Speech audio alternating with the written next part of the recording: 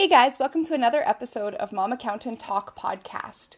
Today we're going to be talking about some things as entrepreneurs that we should be truly thankful for. I know that it's easy to get caught up doing what you're doing and lose sight of why you're doing what you're doing. I'm coming off of the end of a very rough week as far as my business is concerned, and I've taken the weekend to really sit and reflect about the things that I appreciate and the things that I'm thankful for. It's always nice to just reflect on what's going great in your life and count the things you're thankful for. I've been an entrepreneur for almost 10 years and I would never trade it in for being an employee again, even if my salary was quadrupled. If you're an entrepreneur like me, here are 5 things we both can be grateful for. Number 1, you'll never have another crazy boss again. This one is so important. I think we all have stories about bad bosses, don't we? For me, my stories involve a former boss who took glee in loudly and publicly degrading their staff, and another who never valued the lives or thoughts of their employees. Being an employee is a crapshoot. You might land your dream job, but if you have to report to someone who's incapable of leading a team or who takes out their bad day on their staff, what can you do? Probably not quit, at least for a while.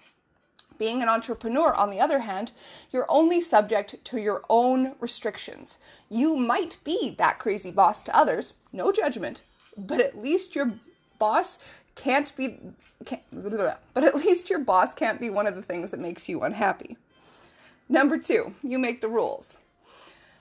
Remember all those damn rules we had to follow when we worked for another company? You may still feel the pull of running these in your own business, but let me ask you, what's stopping you from working, say, from 7 to 10 in the morning and 6 to 9 at night? Who says you have to work 8 hours a day? Who says you can't wear pajamas to work? When you're in charge, you decide how things will run. Of course, it's easier if you're a micropreneur like me and don't have other people looking to you to set the rules for them. I have some businesses which are large and have staff, and I have businesses that are small and are just me. There's a distinct difference between the two businesses, and being the boss of a larger business definitely comes with its own issues, but let's talk about the individual ones right now. If you're only making rules for yourself, feel free to make the ones that suit you. For me, this means doing all my grocery shopping during the week, during work hours when the stores are empty, because Saturday shopping sucks. It means maybe putting in only 5 hours a day if I don't have a very demanding workload. It means when I go on vacation, I'm on vacation, not on call. Number 3, the sky's the limit. I've been running my business for over a decade, and quite honestly, I thought I'd be doing that until I retired. But now I'm embarking on many other entrepreneurial endeavors, and it feels incredible to have this fresh energy getting me excited about something completely new all the time.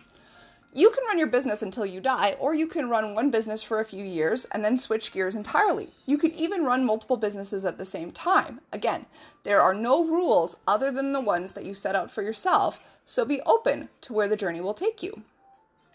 Number 4, you're doing what others only dream of. Do you ever tell people you're an entrepreneur and they get that far off dreamy look in their face? Wow, I wish I could do that. Face high. You know that it's a ton of hard work to launch and grow your own business, but you've got to pat yourself on the back for just a moment and realize that you were that person once too.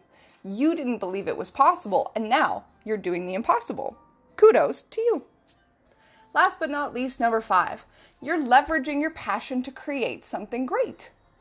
The phrase, doing what you love, while overused, does aptly describe what entrepreneurship is for most of us.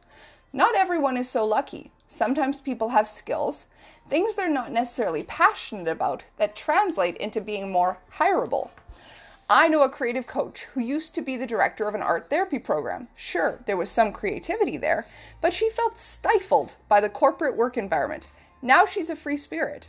I know others who have left high-powered jobs in finance to start vineyards. Sometimes there's a difference between what you're good at and what you love. Anyone willing to put in the blood, sweat, and tears it takes to grow a business has to love what they do, right? All in all, let's just take a moment and appreciate being grateful. I hope your list of the things you're grateful for is much longer than this, and I hope that every single day you find something to be thankful for on this wonderful and wild journey through life.